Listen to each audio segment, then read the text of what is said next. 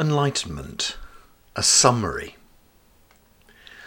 I've been writing a lot recently about enlightenment and my journey in its general direction. If you've read my previous pieces, then you'll be getting the uber understanding along with me. Firstly, it's important to state that you have never not been enlightened. This is the truth. We all arrive in this game with total enlightenment. The game is then to pile so much rubbish on top that by the time we are fully cognizant, we've lost all understanding of the original state.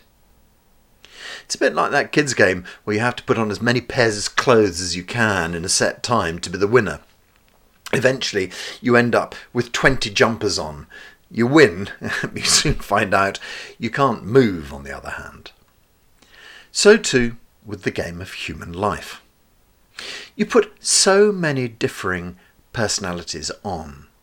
You add so many layers. You become such a complex beast that you can no longer see the wood for the trees.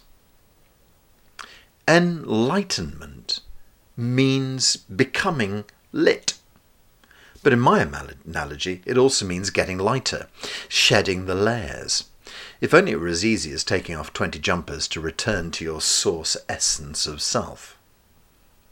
What you didn't notice was that you were carefully taking the time as you put on each jumper to stitch them all together and then add a layer of glue before you put the next one on.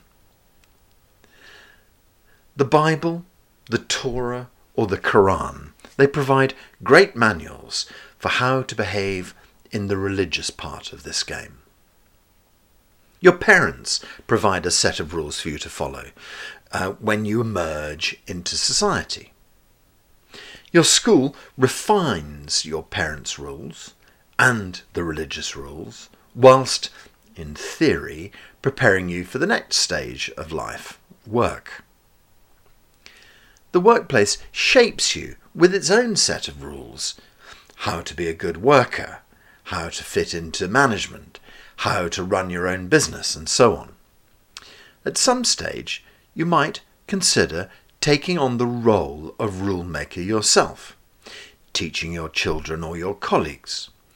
Society and your peers help you to shape the final part of life, how to die gracefully. These structures are all part of the wonderful game we play called the game of life.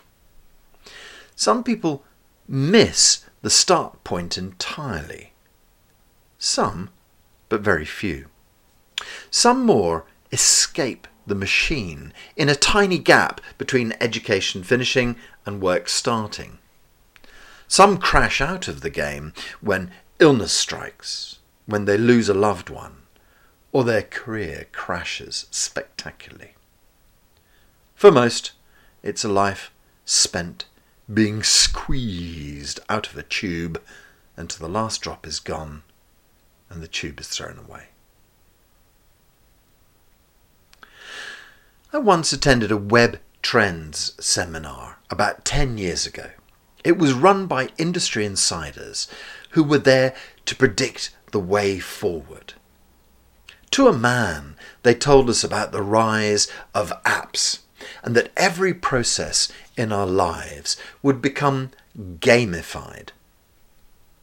Everything in our lives has become a reward basis. I get points for my supermarket, from my bank, my online shopping sites, my diet app, my credit card, my smart watch. It makes life fun for a few weeks. Men your age only took 487 steps. You have beaten this average every day this week. Well, enjoyment wears thin. The apps just become a terrible nag. The real gamification of our lives started with the Mesopotamian shekel nearly 5,000 years ago, and we've been chasing the dollar ever since. What fun! Go to work today and earn £80, minus tax, of course. Rinse and repeat. Can you imagine playing Monopoly without there being any money? What a bore. When we're not working, what then? Well, this kind of gamification of life continues. What are you going to spend the cash on? New house, new car, gas bill, electricity bill, food shopping, win yet more points. When you've covered the basics, what then? Now we need to be entertained. Kids used to say, "Dad, I'm bored." Boredom was a big thing in my childhood. These days, we'll do anything to be inoculated against boredom. Somehow, it all just seems like going round in ever-decreasing circles. Reading novels, waste of time. Watching TV, waste of time. Going to church, waste of time. Pottery classes, waste of time. Watching negative news, a real waste of time. Get the idea? We work like slaves to gain cash. We fill our spare time with anything we can to stave off the boredom. Round we go again. Have you found a purpose to this game? That's right, there isn't one. Leastways, not one that you can benefit from. The main player is the universal consciousness, God, total awareness, or whatever you choose to term this concept. For awareness to experience itself, it has to play this 3D simulation called the game of life. Each of us is a subroutine in a computer program, feeding back our experiential data to the cloud. With my free will, I've decided to drink myself into an early grave. With my free will, I've decided to become a religious guru. With my free will, I'm going to become an astronaut who believes in aliens. You get the idea? God runs all these simulations to understand himself or the universe better. You think you're important, but as we know, the universe can switch you off in a moment. There's that group of people who didn't get fed into the machine. What of them? Oh, there's a kind of matrix feeling to this, or a catch-22 feeling to it. They can often think they've escaped the machine and have found a spiritual path, just to discover that they jumped out of one program straight into another program entitled Alternative Game of Life. They can become spiritual gurus. They can become channels for guides. They can become mediums speaking to the dead. They can just become as deeply plugged into this reality created by awareness, God, the truth, or whomever. Can you imagine that? Spending your whole life believing that in your meditations you've escaped the earthly bounds, only to discover that it's just another subroutine of the same damn program.